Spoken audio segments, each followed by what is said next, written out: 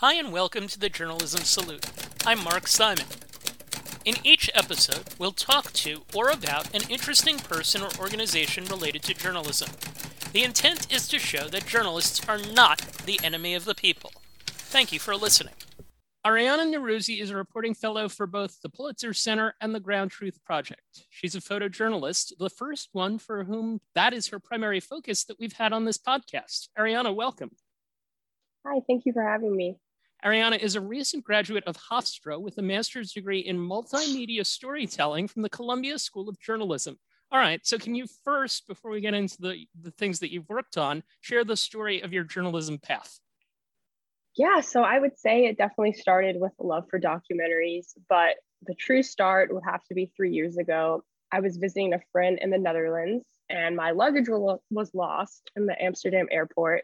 So I was looking at flyers, brochures to kill time, and I saw a flyer for the World Press Photo Exhibition in 2018, and I was immediately drawn in. So I was like, I have to go. I ended up going on the last day before I took a bus out of there, and I only had enough cash for myself, so I went in alone, and I was just captivated by the issues these like contemporary photographers shed light on.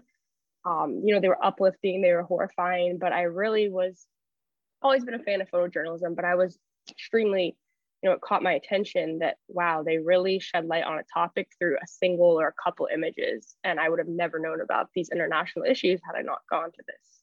So that drew me in, and I was applying to grad schools. About 6 months later, I applied to Columbia, I applied to film school, and I applied to law school. So Columbia was the last one I learned that I got into, and I was like, oh my gosh, I have to go. And I want to pursue visual documentary storytelling. So that was kind of the beginning. Can you, is there anything that happened in your childhood that got you particularly interested in journalism?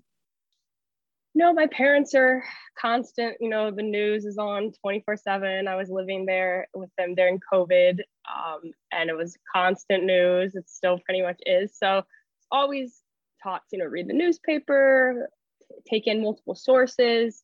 But I loved documentaries just growing up throughout the years. Of course, as I got older, high school on, I was very interested, but I would say it's multiple things. Definitely my parents. Is there a genre of documentary that you're particularly interested in? I mean, kind of everything. Like, I love crime. I love, international issues. I really will watch anything, I'd say. So where did you learn photography?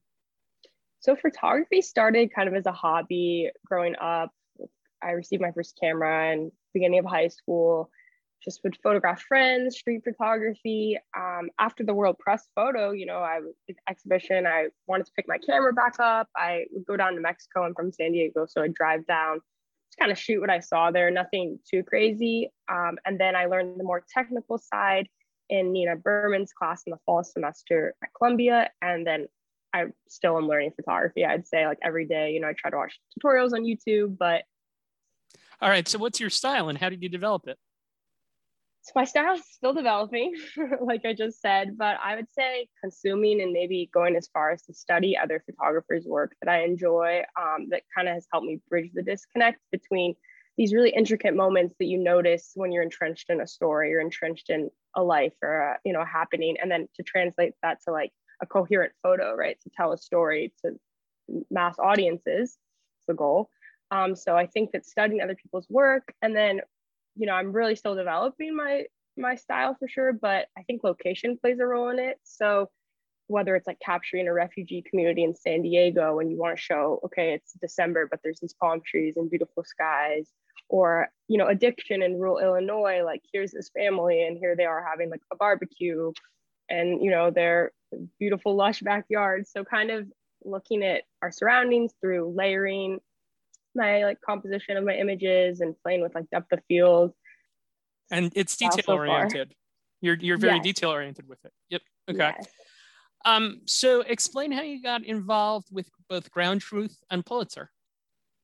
So yeah, GroundTruth, both have been amazing. When I was graduating from Columbia last spring, they added some fellowships just because of COVID and how kind of, our opportunities had shifted, but there was a lot more COVID-centric fellowships and work. So there was the GroundTruth's Migration Fellowship, which was perfect for me. I'd done some work in, immigration, and that was an interest of mine in grad school.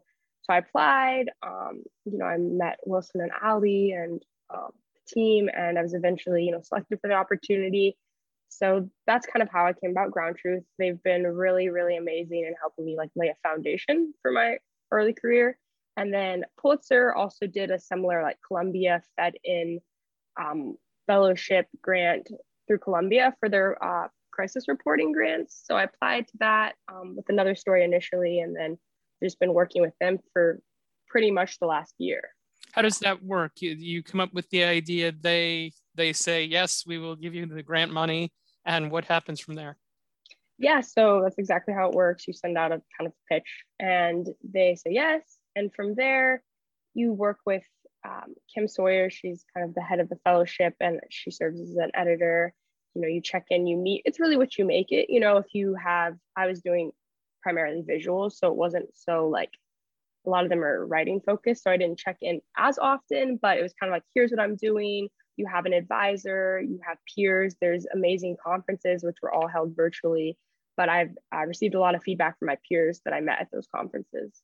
And what's been the biggest thing that you got out of the feedback that you've gotten, both, I guess, on your photography and your writing recently?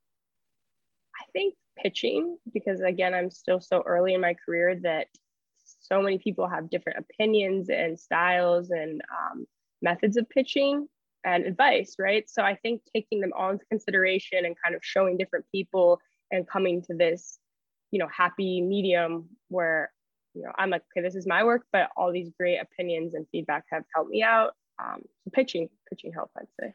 You mentioned that your career is short, but you've done a number of pretty interesting things. We can go through them here. You talked about being entrenched. We'll talk about being entrenched. One piece that I wanted to talk about was a piece that you did while you were a student at Columbia Graduate School, a piece looking at life in Iran early in the pandemic as a foreshadowing for what life was going to be like in the United States. And you wrote not just about life, but how economic sanctions were impacting things.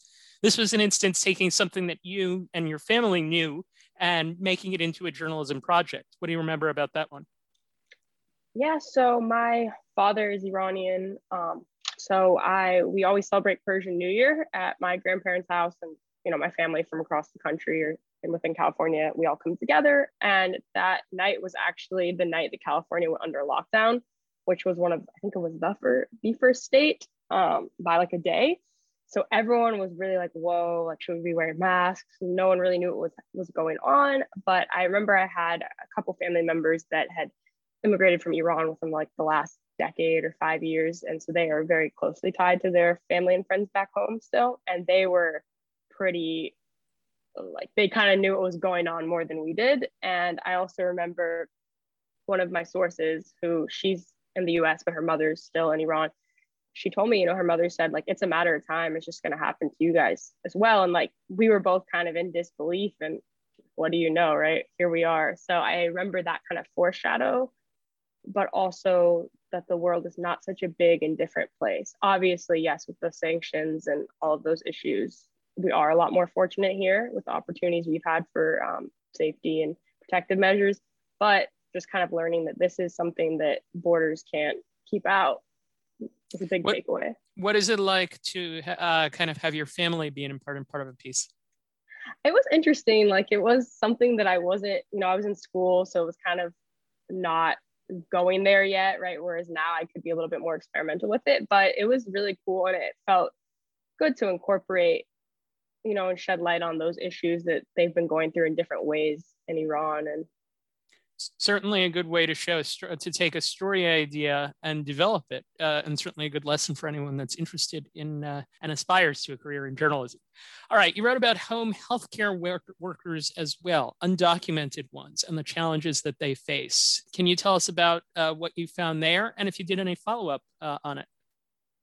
Yeah, so I was working on the home healthcare industry beat a little bit in like the fall 2019. So I had some sources and connections there come COVID. And that was a big question. I think my mom actually brought it up to me, and I was like, that's such a good point. Like, I want to look more into this. And, we learned later that New York State and the governor kind of navigated some issues around the home healthcare and nursing home industry a little poorly, to say the least. So back in March of 2020, hearing that, these people didn't even have PPE from their agencies, from the government, and they had to buy their own. And if they couldn't, they didn't have any, on top of the lack and the shortage of PPE as was, that was alarming. And caring for these at-risk patients, and then this fear of their immigration status on top of everything and how that affected their safety. Yeah, it was a lot. I haven't done follow-up, but I really should have. And makes me think I'm just going to shoot an email or a text later today, just see how everyone's doing, because it's important. How was it getting people to talk to you about that topic? So since I had the source, or like the connections within the beat, it was a little bit easier, but I had like an advocate who translated, and I think gave that extra level of like comfort and security to the source. But I think they wanted to get their story out there. So that was something that I commended. Completely unrelated, the value of a translator is certainly important in a situation like that. I'll take one from a much more trivial subject. I wrote a hockey story once about a player who was Russian, who spoke no English, and I brought a student from Princeton University to be the translator for the interview. And I was, this player had been very timid, but when he saw a translator there, he completely opened up. It changed the dynamic. It made the interview way, way, way easier. And I'm curious what your experience has been since you've done international related stories dealing with translators. Yeah, I think exactly what you said. It really opens up the doors to like a different realm within the interview. Like, people are less timid. They can say things that they wouldn't, even if they speak, let's say some English, they can say things that they would be able to say that they wouldn't have been able to say, just like us, right? If we were speaking to someone in another language, we wouldn't know the right thing to say. So I think it really does open doors. It makes the source more comfortable, and it gives you kind of that extra, like if you have a question and you're trying to formulate it, sometimes the translator can kind of help and just inform the interview a bit more. Yep, it's definitely on top of it being useful. It's a cool experience to work Right. with someone like that. Another story that involves both the United States and another country. Can you explain the multimedia project that you did about Friendship Park and the border wall, and elaborate on how you came to write about Robert Vivar and what he's had to deal with in living on the United States and the Mexican sides of the border? Yeah, so I reported my master's project at Columbia on Friendship Park, and I wanted to do a multimedia project that had to do with space, because there's so many ways to, capture that visually and with audio and of course text. So I found this binational park, Friendship Park. It's in Tijuana and San Diego, and it originally used to be a place where people that were separated by the border wall, like loved ones could have like a picnic, or they could hug each other even. Obviously now, I don't think it's open on the US side or recently reopened, but when it is open, people can touch pinkies through this mesh border wall. So not the same as having lunch. There's a lot of restrictions, but it's still a way for people to see their loved ones. And some people travel from all over the US, and then their family members come from far South Mexico or even Central America. So there's a lot of wonderful stories there. I wanted to know the story of the park. So the people involved, and then the history. So I traced the history of the park and corresponding border policy. Operation Gatekeeper was actually an initiative that was targeted specifically at the park, crazy enough. So, taking a look at that, scraping like CBP and government websites for data, tracing how like deaths actually were pushed east when there was more regulations on the western side. The park sits right on the ocean. So yeah, and then in terms of the characters, there were a heavy deportee community presence was there. So there was deported veterans, there was deported parents, mothers, and Robert Vivar was a wonderful source. He really just is such a kind person, and introduced me to the church service there, the binational church service, to different members of his community. And his story was that, he was a 2-time deportee. Obviously, in 2 times, he did resist his deportation. And even when he was back in Mexico the second time, it just, it really took a toll. But his story is one, I think, of like gratitude and acceptance. And just kind of the story is how he accepted his life there and made the best of it. And even though he can literally live at the time, and like a condo on the border wall so he can see the US. He used to wake up just miserable, right? Seeing that, and now he just accepts it. And I think besides all the socio political components of the story, his character and his practice of gratitude and acceptance is just inspiring, uplifting. The way that you talk about it, it makes me think that there's a big difference between hearing about him, reading about him, which gets you certainly closer to him and the experience of it, and then actually meeting him and seeing the experience of what someone like that is going through, that people who just have an opinion about the border wall aren't necessarily taking into account. So what you're doing is you're opening up his story to the rest of the world, I guess, in theory. Right. Yep. All right. Shifting gears, one more. In May 2020, you did a visual portrait series for New York City Lens on the class of 2024, ? So explain how you do portraits. And all of this will be linked in the show notes, by the way. Explain how you do portraits from thinking it out to prep to set up to how many shots you take.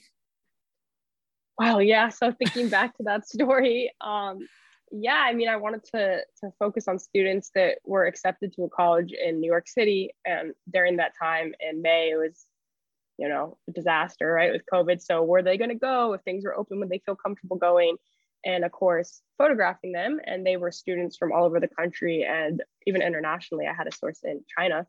So I looked at a lot of, at the time I was looking at virtual photojournalism, virtual photography, and I'd seen how other photographers had shot visual portraits, made visual portraits. So I kind of looked at their work. I talked to some friends that I had, and we really just kind of on FaceTime, like mapped out, like, how would you shoot them? Like, they're at the desk, like, sit this way, no, sit that way. So it was kind of a thing like that where I would explain everything very thoroughly to them, what you have to do for photojournalism, because people don't really understand until you really walk them through it. And that's the only fair and the smoothest way to do it.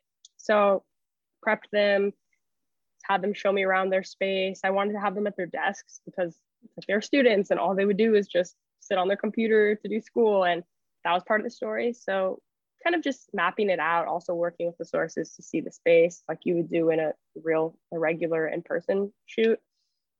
So yeah, that was the method. Nice. That must be an interesting experience. I've certainly posed for portraits for school and such, but it's a little different when it's for a journalistic project. All right. So GroundTruth had contacted us about this piece that you did for the San Diego Union Tribune. They brought it to our attention as something that we might want to talk about, and I think they were right. It's a photo essay about refugee families dealing with the challenge of virtual learning, part of a series of GroundTruth pieces called Here to Stay. And when I was looking at it and the work that you did, my first pass, I was kind of like, okay. The second time through, though, I realized that what you were essentially doing was you were a historian documenting life. And when you're documenting life, you're capturing day to day. And some of it can be mundane, some of it can be exciting. Some of it's more telling if you look at it really closely. I like the picture of a girl who was doing a sketch of an Instagram, phone in one hand, pencil in the other, head down, locked in, focus-wise. There are a lot of heads looking at screens in this because of virtual learning. What do you want people to take from this piece, both overall and about the refugee experience? Yeah, so thank you. I appreciate the historian comment because it is true. We're just documenting history. But I think that the piece, I really wanted to address this misconception that, okay, when refugees arrive on American soil, they're fine. They're normal. They just have the same opportunities and leg up as you and I and, the next person. I think that there's like so many hurdles in the process of seeking refuge. Your entire family can be born in refugee camps. You have this extensive screening process. Maybe one person doesn't make it through and you just keep trying. And then you arrive here with no like linguistic or cultural similarities. And your children are now growing up and going to school here. So there's like that disconnect. That's hard, right? And that's just a couple of the hundreds or thousands of things these people encounter. So I really hope the takeaway could touch on these like extra hurdles that these families tackle and kind of show the nitty gritty of like, okay, so virtual education is hard for everyone. Imagine watching your 2 kids, your sister's 9 kids, and you're a university student yourself. So like I think that this story focused on an intergenerational commitment to education on for mothers and then their families. And so I wanted just the takeaway to be like, these moms they're killing it. Like I want the readers to see how hard that they work every day, and like I'm really proud of them. And I think that anyone else that hears and views their story would be too. What was the time commitment that you put into it? So finding families was a bit of a challenge because it is a bit of a segregated community in a sense. Like no one wants to open up their doors to have someone come photograph them. But I had a couple hurdles with that, but I found this amazing community organizer. His name's Dan from Say San Diego. It's an education, not advocacy group, but like an education group that helps support students in San Diego County. And he connected, he is from, I believe, Kenya himself. And he said that I know some others, like, explain my project, explain your project, let me connect you. So we eventually all got on Zoom. I had a PowerPoint, and then on Zoom, there's a cool option. Speaking of translators, that he was able to translate everything I was saying as I was speaking. He's amazing. That's one of like million amazing things he's done for me. And so yeah, they then opened up. They were really interested in sharing their story. These mothers already obviously cared about their children's education because they were part of this org with Dan. But they wanted to share because they wanted to show the struggles and show the work that they're doing. So yeah, that's kind of how I got access. I went to their house afterwards without my camera twice, to just once with Dan and then once alone again to speak with them, even though the mothers, except for one, didn't speak English. So 2 of the families. So then by the 3rd time I pulled out my camera, and after that I went like to each person's house maybe once or twice a week for about 2 months. Like some weeks, I would only see one family, but about 2 months. So it was like a 3-month process of working with them. And then of course, all the post-production work and pre-production work. What did you do to build up trust with the people besides working with Dan? Yeah, so Dan was as I explained, kind of like the intro, the bridge, but afterwards it was really just going there and not pulling my camera out right away and like explaining that to them, and I think at times maybe they were comfortable if I did, but I just like to take a somewhat of a slow approach on that, especially when there's like cultural differences and language barriers. But just speaking with like every family member, kind of going around the room, everyone was stationary on their computers, and talking to the different family members, seeing what they're doing. Like I'm just, I think, a very relaxed person, and I think that's why I love the work that I do, because you can talk to anyone, right? It's part of this job. So I don't mind like just sitting on the ground, sitting on the floor, talking to people in their house, or eating dinner with them with foods that I'm not that used to, right? So it's just kind of being flexible and malleable and just being a real person, right? Did you get their reaction to it after it ran? Yeah, they were really happy. I sent it out on WhatsApp, and it ran on GroundTruth and the Union Tribune. So yeah, they were really happy to see their story shared, and it meant a lot to them. I think it meant a lot to me. I couldn't have done it without them, obviously. So that was my next question, was going to be, what did you take away from the experience? Yeah, so I think it was, in addition to everything I described, right, it was the process of kind of honing in on a specific question, like what is impact of virtual education on refugee students and their families, right? And then kind of executing the answer visually. So like, how do I find families, build their trust, become a part of their everyday lives, then incorporate a camera, and then act like a fly on the wall. And then how do I do the story justice and show the public that it's important, like convince not only editors, but everyone, like community members, like this is important. And I suppose what happens is 20 years from now, when you're a veteran of this kind of thing, one, you'll be mentoring other people in how to do it, but it'll feel maybe a little bit easier as it comes. Yeah. And I want to talk about the future in a second, but first I want to ask about the project that you're working on with the grant from Pulitzer, Families Losing Someone to Addiction During COVID-19. Where does that stand, and what are you doing? Yeah, so going off of that, like being a little bit easier, definitely this time around, right? You have a bit more confidence and just, okay, this is the timeline, generally speaking, for this kind of project. So going forward, yeah, I began the Pulitzer grant in March, I want to say. And the project was personal to me. It's kind of looking at how COVID impacted addiction for many families across America. So I found this family in Peoria, Illinois-ish general region. Yep. That lost their daughter. The mother lost her daughter to an overdose back in November. And the daughter, they have a very unique story. It kind of focuses on motherhood and family dynamics, if not just COVID and addiction, but these family dynamics of this woman who was 18 years old. She passed away and she actually had a son herself. So, there is a lot of layers to the story. And yeah, your question was just kind of like about the project. Yeah, I photographed. I was able to make it out. It was a far drive. I was living in Chicago in the spring, so it was like a 3-hour drive each way. So I got 2 full days of shooting, and I'm actually trying to go back probably this month to do a little bit more. But I'm also incorporating writing and just doing justice to her story. And the mother really wants it told if it could just help one other person. So sure. You write, you broadcast. By the way, I like your narration style on the audio that I've heard you do. You do video cases. You're bilingual. You're a photographer. You're an artist. What ambitions do you have regarding combining all these things into future work? Oh my gosh. So thank you Sure. for all your kind words. I think my goal is to, eventually on the journalism side, I have lots of other outside goals, but in the journalism side is definitely to direct documentaries. But in terms of these skills you so kindly mentioned, I'd say I love to work on long form, investigative, multimedia pieces that are visually heavy.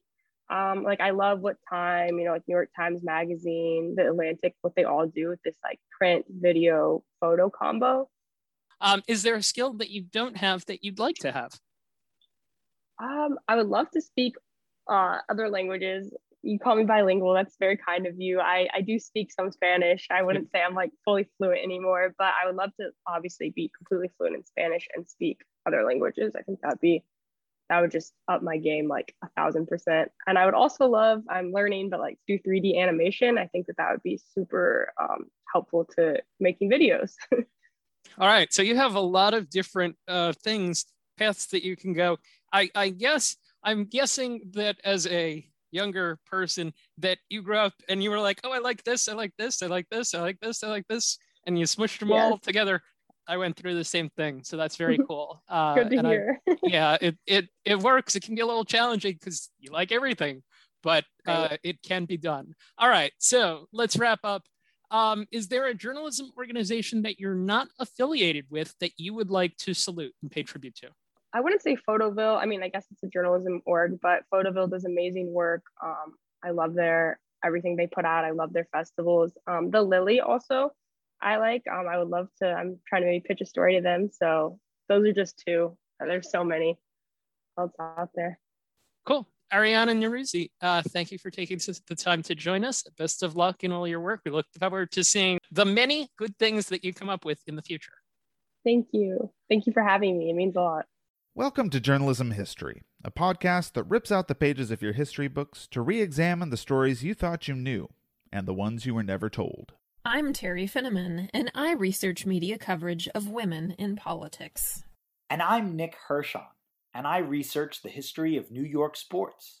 And I'm Ken Ward, and I research the journalism history of the Great Plains and Rocky Mountains. Find the Journalism History Podcast at journalism-history.org/podcast and wherever you listen to your favorite podcasts. GroundTruth's mission is to restore journalism from the ground up by supporting the next generation of journalists through field reporting that serves undercovered corners of the United States and the world.